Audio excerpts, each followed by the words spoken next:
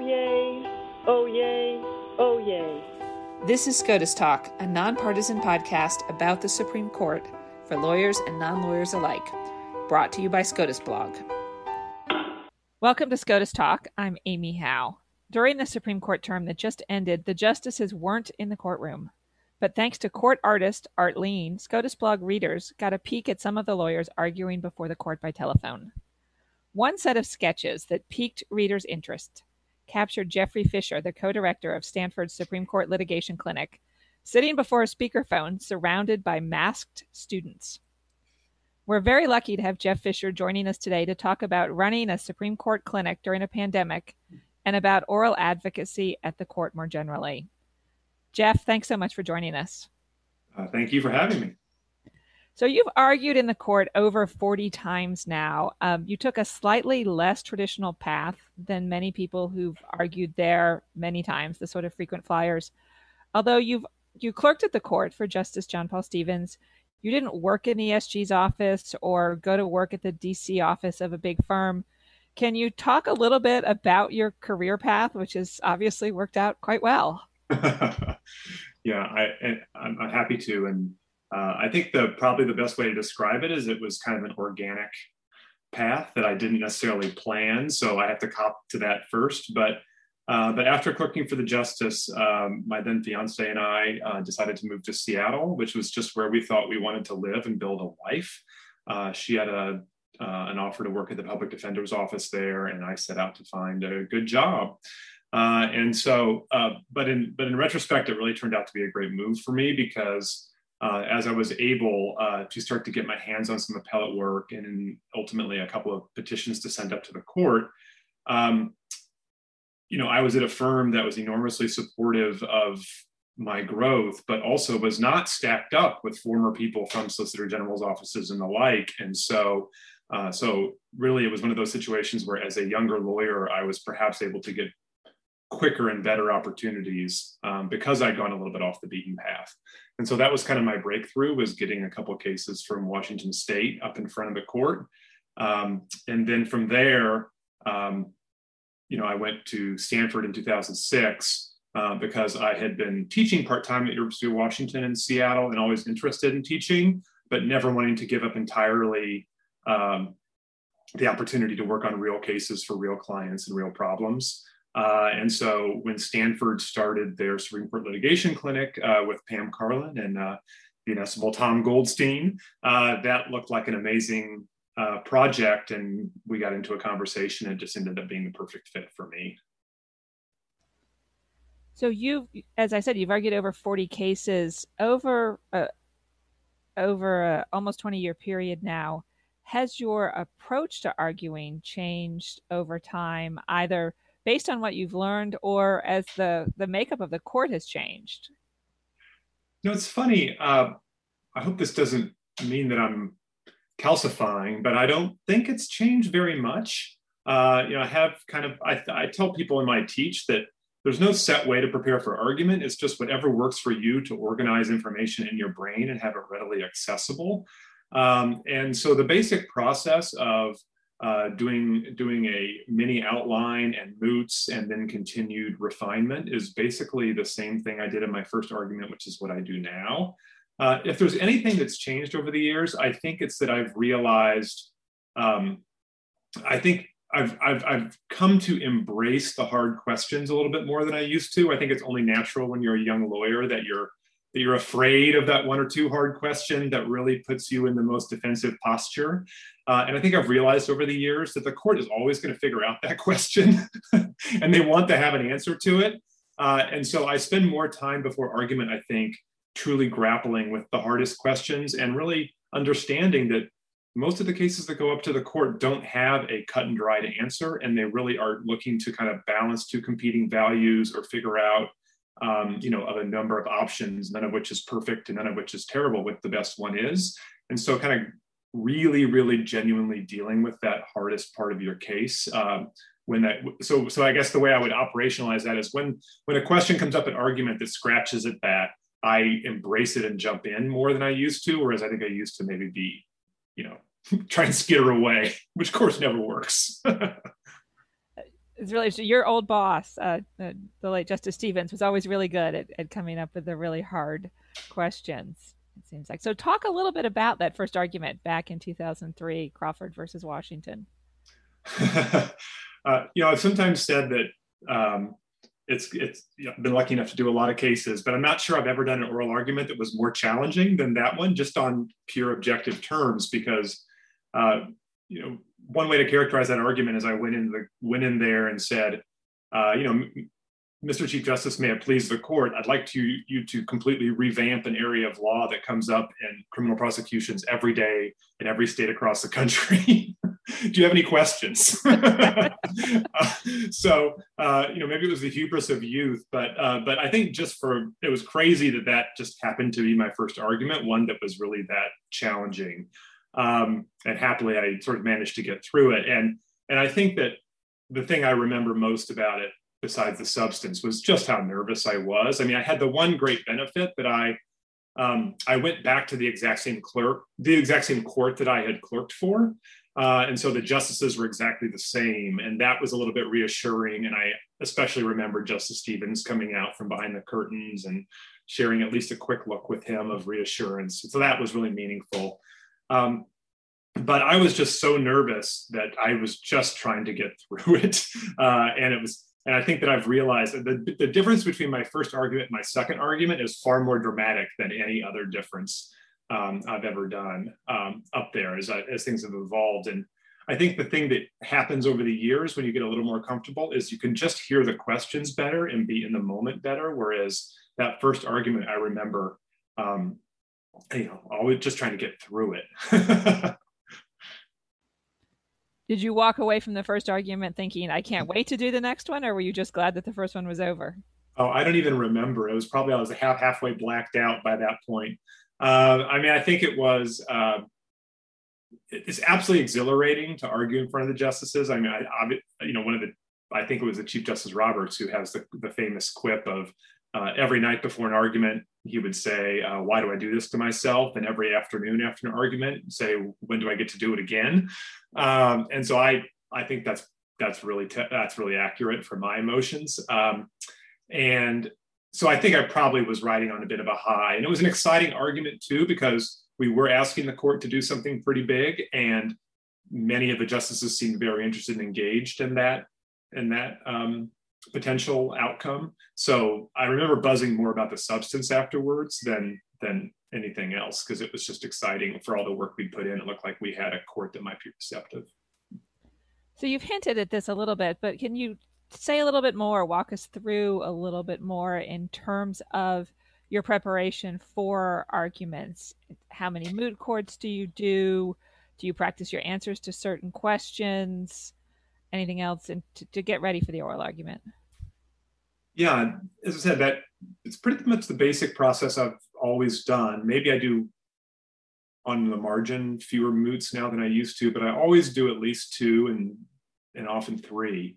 But as I get, basically for me, I get re-engaged with the materials, a couple of weeks before the argument, and start to do what for me is probably an idiosyncratic thing, but I do like a very short, compact outline where I basically am kind of doing a schematic or an architectural design in my mind of the argument, so that I know how each little piece fits together. That's kind of what I'm trying to accomplish and get it readily accessible in my mind. So I go back and forth between this 2 or 3 page outline and then diving deeply into each little module, as the days go by, and then coming back out to the outline, kind of going deep and shallow, deep and shallow. I do 2 or 3 moots, as I said, probably pretty standard compared with respect to everybody else.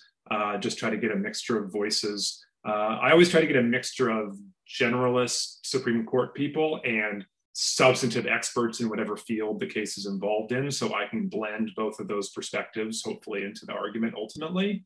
And then the last thing I do in between the last moot and the oral argument is maybe a little more individualized to me. I take a really big walk, usually the day before argument, usually the afternoon or sometimes into the evening, where I just get my eyeballs away from the printed page and just play out exchanges in my head and just talk through the argument to myself, sometimes even a little bit out loud, but often just in my head. And one thing that I've also found is that so much of it is just being fresh and prepared and in the moment the next day. And so taking a several hour walk or up and down the mall or otherwise around DC gives me some physical exercise. And I find that to be sort of therapeutic during the day and helps me get a good night's sleep the night before. And some good scenery. I want to play an excerpt from your opening statement this past term in Fulton versus Philadelphia. This was the challenge to Philadelphia's decision to exclude Catholic Social Services from its foster care system because the agency wouldn't work with same-sex couples. And you represented a group that advocates on behalf of children in foster care and a group of LGBTQ plus foster parents. And you were the fourth lawyer to argue that day, behind the lawyer for Catholic Social Services, the lawyer for the Trump administration, and then the lawyer for the city. So here you are in your opening statement. Mr. Fisher. Mr. Chief Justice, and may it please the court, I think what makes this feel like a hard case is that CSS is doing valuable work. It is acting based on traditional religious beliefs, and it may appear that the cost of accommodating it would not be too high. But that overlooks two serious problems with CSS's claim. First, CSS is not acting in its private capacity, but rather as a government contractor. Its claim, therefore, implicates the government's managerial interests, as well as the imperative that governmental services are made even-handedly available to all citizens. And second, free exercise claims cannot turn on judicial assessments of whether religious views are honorable or offensive. If the Constitution requires an accommodation here, then Mr. Katyal said, all manner of other allowances must be made for foster care and other service agencies. And because there's no constitutional difference between independent contractors and government employees, CSS's position would also imply, for example, that police officers could decline on religious grounds to enforce particular laws. Prison guards could insist on evangelizing to inmates. The implications go on, but the upshot is this. Whatever rules might govern free exercise claims outside of government contracting, the city's anti-discrimination requirement is constitutional because it is a reasonable rule governing the selection of those who will care for children in the city's custody. So at this point in the oral argument, how much of this had you planned in advance, and how much of this was responding to what you'd heard, in the previous hour and a half or hour and 45 minutes? I think the opening there was for the most part planned, but I had a couple of different options depending on how the argument was playing out as to where to go. But one thing I think a lot of us did during the pandemic was take advantage of the opportunity that you could literally write out an opening and read it if you wanted to. Now, I think you had to beware of being too scripted, for lack of a better word, or too, especially if you're going forth, just to be, you don't want to be out of the flow of the argument. But I think that for Fulton, the introduction that I had planned with a couple of different moving parts more or less fit with where the court was during the argument. So I kind of went with that. So that is one thing that you mentioned, sort of this past term and change. You had a couple of arguments by telephone. Did anything else change in terms of sort of your preparation or your strategy when you were arguing by telephone and the argument format was different? They were taking turns rather than having to deal with this very hot bench where the questions could come from all sides. Right. It was very, very different to argue by telephone as compared to being in the courtroom. And the biggest difference, it actually surprised me. I thought the biggest difference would be not being able to see their faces and read their body language, which was hard, but not maybe not as difficult as I thought it would be, just because the justices have their own personalities and they're not shy to interrupt and all of that if you're not being helpful. The thing that I found most difficult about the format the court used last term was the one-by-one questioning and the inability to play out exchanges all the way through or to complete an answer to one justice's hard question. So, particularly in the close cases where it might be too sometimes it's one justice in the middle, or even if it's two or three justices in the middle, there's going to be two or three like critical questions or critical points that are going to come up. And in a normal argument in the courtroom, what I would do at that point is try to keep circling back to what I think is the critical point for maybe the critical vote. But in this format, it's this one-by-one questioning, you really had to honor and respect each justice's particular time, even if that justice had an idiosyncratic view or if that wasn't necessarily a pivotal vote. And so for me, the hardest thing during this format was to give complete and comprehensive answers and feel like you'd said everything you wanted to say on those most important things. So one thing I did as I did a handful of these arguments, for example, is the chief was giving people time to wrap up at the very end. That was another kind of innovation during the pandemic arguments. And when I first got that time, I kind of had a conclusion that I gave and a wrap up. And then I ended up later on in the term just using that time to then circle back to particular justices' questions, because I figured that would be better time spent to actually address what somebody had asked me if I had anything more to say than just me guessing or summing up with material. So anyway, that was one thing that I think I struggled with, and hopefully the court will be back in the courtroom in the fall, and we'll get back to the other mode for arguing.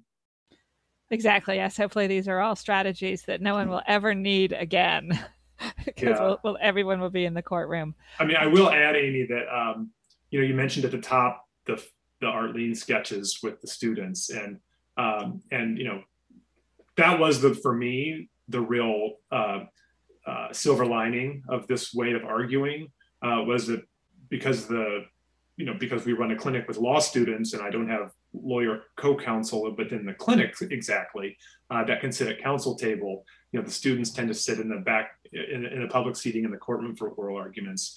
And in this mode of arguing, I got to sit around the table with the students and actually engage in real time with them, because when you're not talking in that format, you are on mute.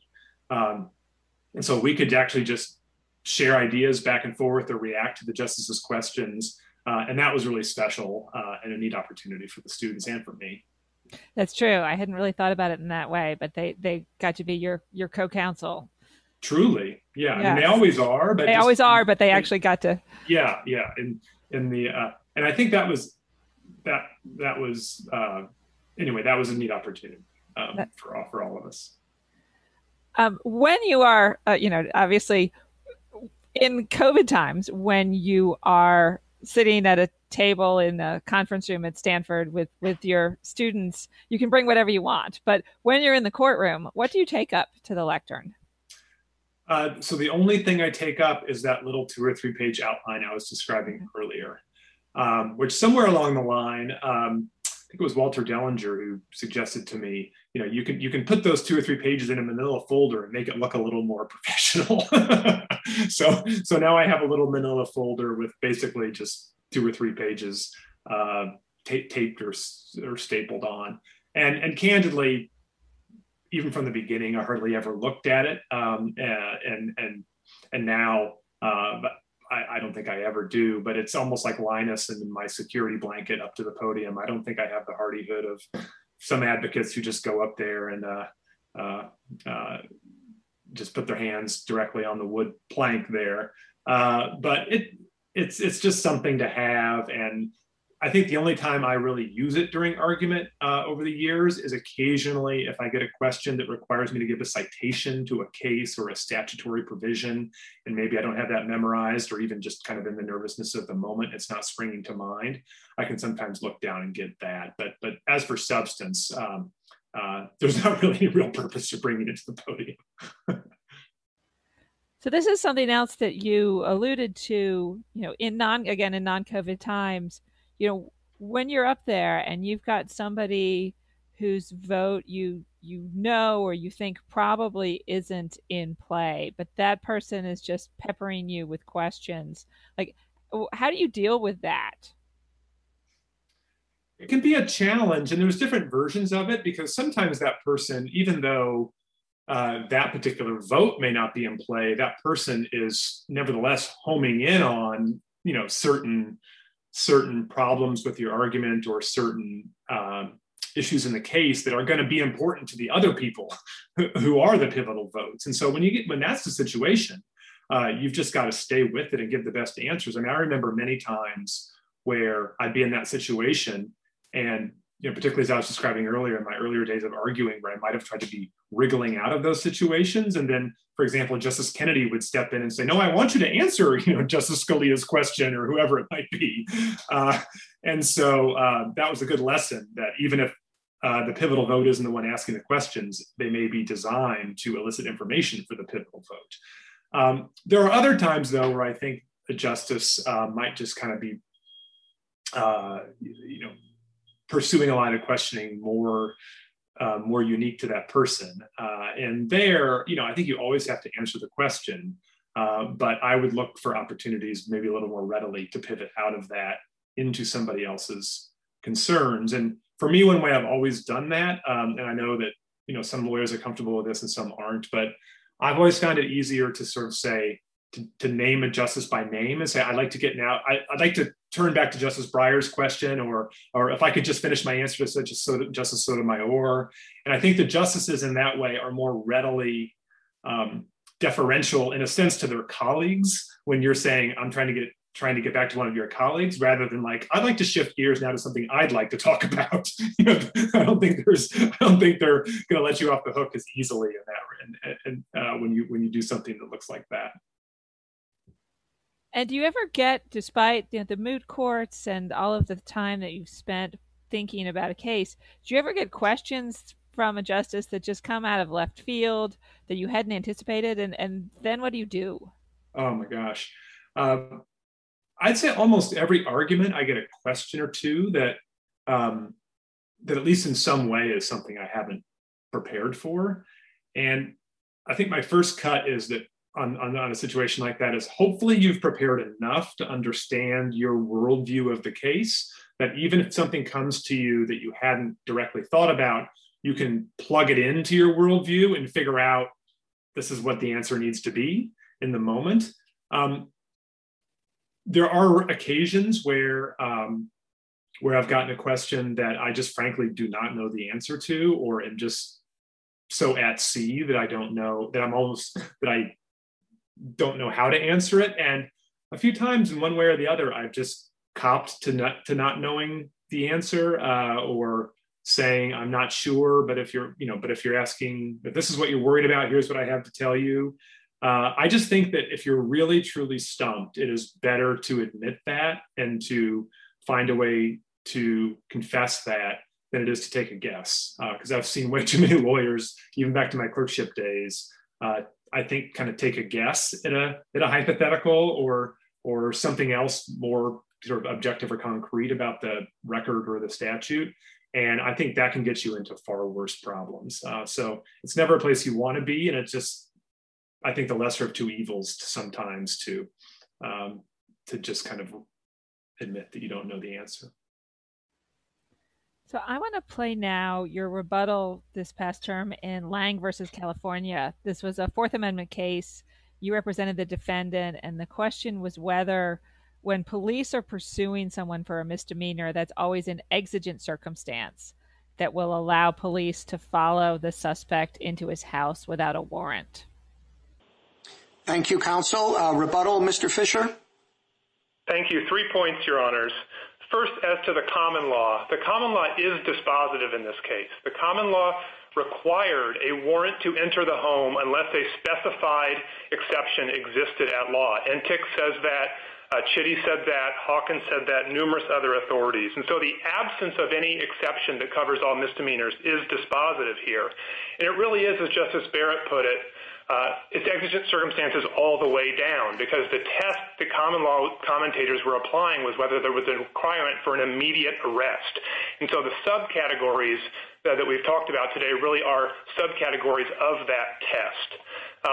The second point I'd like to address is the question, why not just make hot pursuit doctrine itself a direct species of exigent circumstances, as I think Justice Alito and others have asked. I think the reason to resist leaning too hard on a special category of hot pursuit is it puts a lot of pressure on exactly what would constitute a hot pursuit and what is hot. At common law, it was clear that escape meant escape from a prior custodial arrest, and Hale and others were precise about this. So for the other side to craft a rule, or for the court to craft a rule about hot pursuit, you'd have to ask questions about, is some other form of attempted detention, like in this case, good enough to trigger a hot pursuit? Does the suspect have to be aware of it, or reasonably perceived to be aware of it? Does the officer have to witness the crime? There'd be any number of other case-specific questions on which circuit splits could already be seen to be proliferating in the lower courts about what constitutes hot pursuit. So we think the best solution here is to recognize in general terms that hot pursuit, as Justice Kavanaugh puts it, is important for exigent circumstances, but not draw firm, bright lines about a category of hot pursuit. And then finally, you have the question of administrability. Justice Breyer and others have asked about that. And let me say two things. One is that officers apply the exigent circumstances doctrine on a daily basis across the country in all other circumstances. And the court has never been confronted with arguments saying that is unworkable or difficult for officers to do. It is actually the nature of their jobs to consider the totality of the circumstance. And the second point about that is that their own policies and practices direct them to do that. And even the Solicitor General today, even through the form of a presumption, says that officers should be considering the totality of the circumstances. So it's the other side, again, that's asking for the officers to consider something additional, some sort of hot pursuit special category that would complicate matters. We're asking for the officers to do exactly what they do all the time.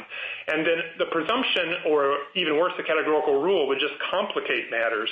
And as Justice Kagan pointed out, there's already a thumb on the scale of officers in other ways to give them the benefit of the doubt. You don't need a categorical rule or even a presumption to solve that problem on a daily basis. For all those reasons, we'd ask the court to reverse. So generally, when you represent the petitioner and you have a rebuttal time, what are you trying to accomplish with your rebuttal, and what were you trying to do here, to the extent that those are not necessarily the same thing? I guess that's another thing I've learned over the years, which ties into some things I've said earlier, which is I used to treat a rebuttal as a rebuttal, I mean, as the name would indicate, as a rebuttal to the other side's argument. And I will still do that sometimes, but more what I use the rebuttal for now is to respond to justices' questions that were asked to my opponent, than what my opponent actually says. Because again, at the end of the day, you're trying to persuade the justices. And for me, oral argument is about hearing what their concerns, their confusion, their worry, whatever those things are. And so, I've had my time in the top half of the argument, and now there's been like half an hour of more information that's come out. And so what I tend to use the rebuttal for is just to walk through the concerns and the questions that I've heard from who I think the pivotal votes are. That's primarily what I use the rebuttal for. And so I think in this rebuttal, I was actually going down the court by a few of the different justices by name to say, this seemed to be what you were worried about or just wondering about, and let me give you a fuller answer on that, or sometimes maybe my first answer on that. And so in some ways, I think rebuttals as I use them now are, they're less lyrical. They're not like a big flourish of oratory at the end so much as they're just like that last opportunity to really connect and directly answer people's questions. Getting the job done, clearly. In that case, so what advice would you give to somebody who's arguing at the court for the first time? I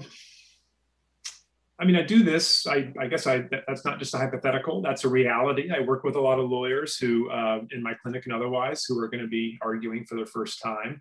And I think that there's, quite obviously, there's two levels to being in the court for the first time. One is just understanding kind of the procedures of oral argument and how the 9-justice court works and how fast-paced it is, at least in the ordinary setting of the hurly-burly in the courtroom.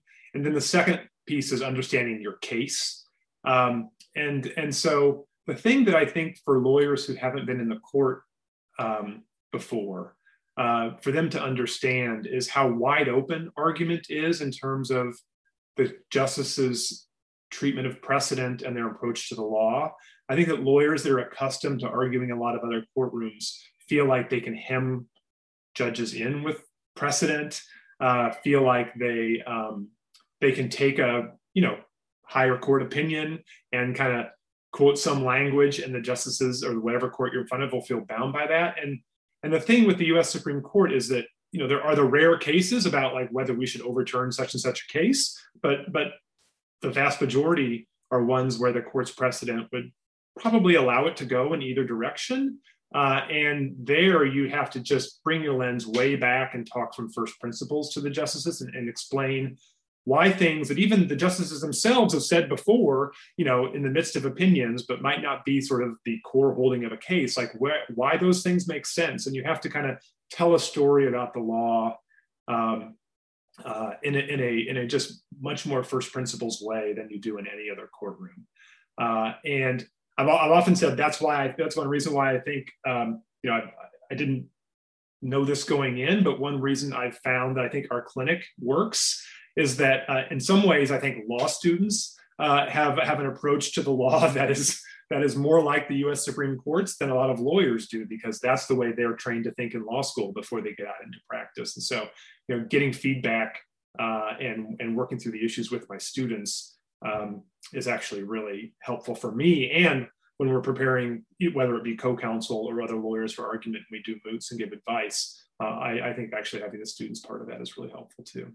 So that is actually the perfect segue back to my final question, which goes to what I talked about at the beginning of the episode, which is to talk a little bit more about working with law students in a clinic during the pandemic. We saw you sitting there during the oral arguments, but what was it like, working in a clinic with law students? I mean, I imagine so much of what makes the clinic go is the sort of small group contact. Were you able to do that at any point, at some point during the year? How did it work? Right. Well, it was a challenge, obviously. And, the entire law school and clinical program was remote all of last year for the most part.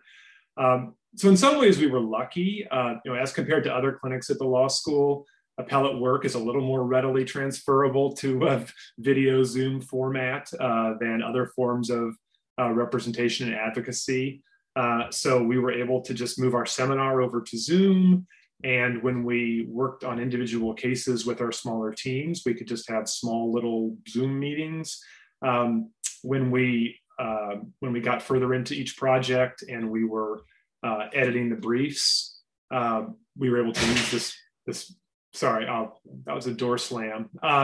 When we were working on the individual projects and editing the briefs, we were able to just throw them up on the share screen of Zoom. And so we would spend hours doing our red line on the screen share function, which is a pretty close approximation to what we would normally do in this conference room at Stanford, where we put the brief up on a screen and go through it line by line together.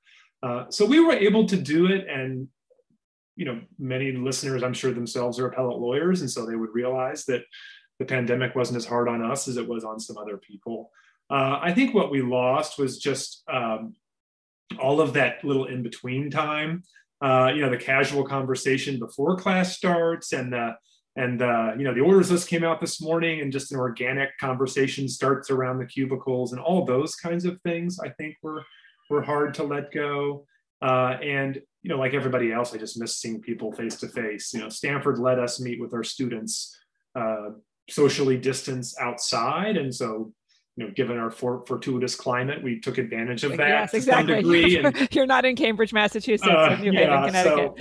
So we were able to kind of sit in small circles and talk outside, and that was fun to talk through the issues a little bit and just see each other and connect. So we muddled through, but I'm very excited to get back to the courtroom, and very excited to get back and see our clients and things like that too. I mean, that's a part of the clinic that had to move online as well, as visiting our client or having our client come visit us, and all those kind of personal connections will be wonderful to bring back online in the fall. And I should know this, but I'll ask anyway. Do you have an argument in the October calendar? I do. Yes, our clinic has a case called Hemphill versus New York, which actually Yes. That also brings us first full circle because it happens to be a confrontation clause case. So we haven't had one of those in a while, and it'll be fun and interesting to see the court get back into that material. All right. Well, we'll look forward to it. Jeff Fisher, thanks so much for joining us. Thank you for having me. Great to talk to you. It's great to talk to you. That's another episode of SCOTUS Talk. Thanks for joining us. And thanks to our production team, Katie Barlow, Angie Go, and James Ramoser.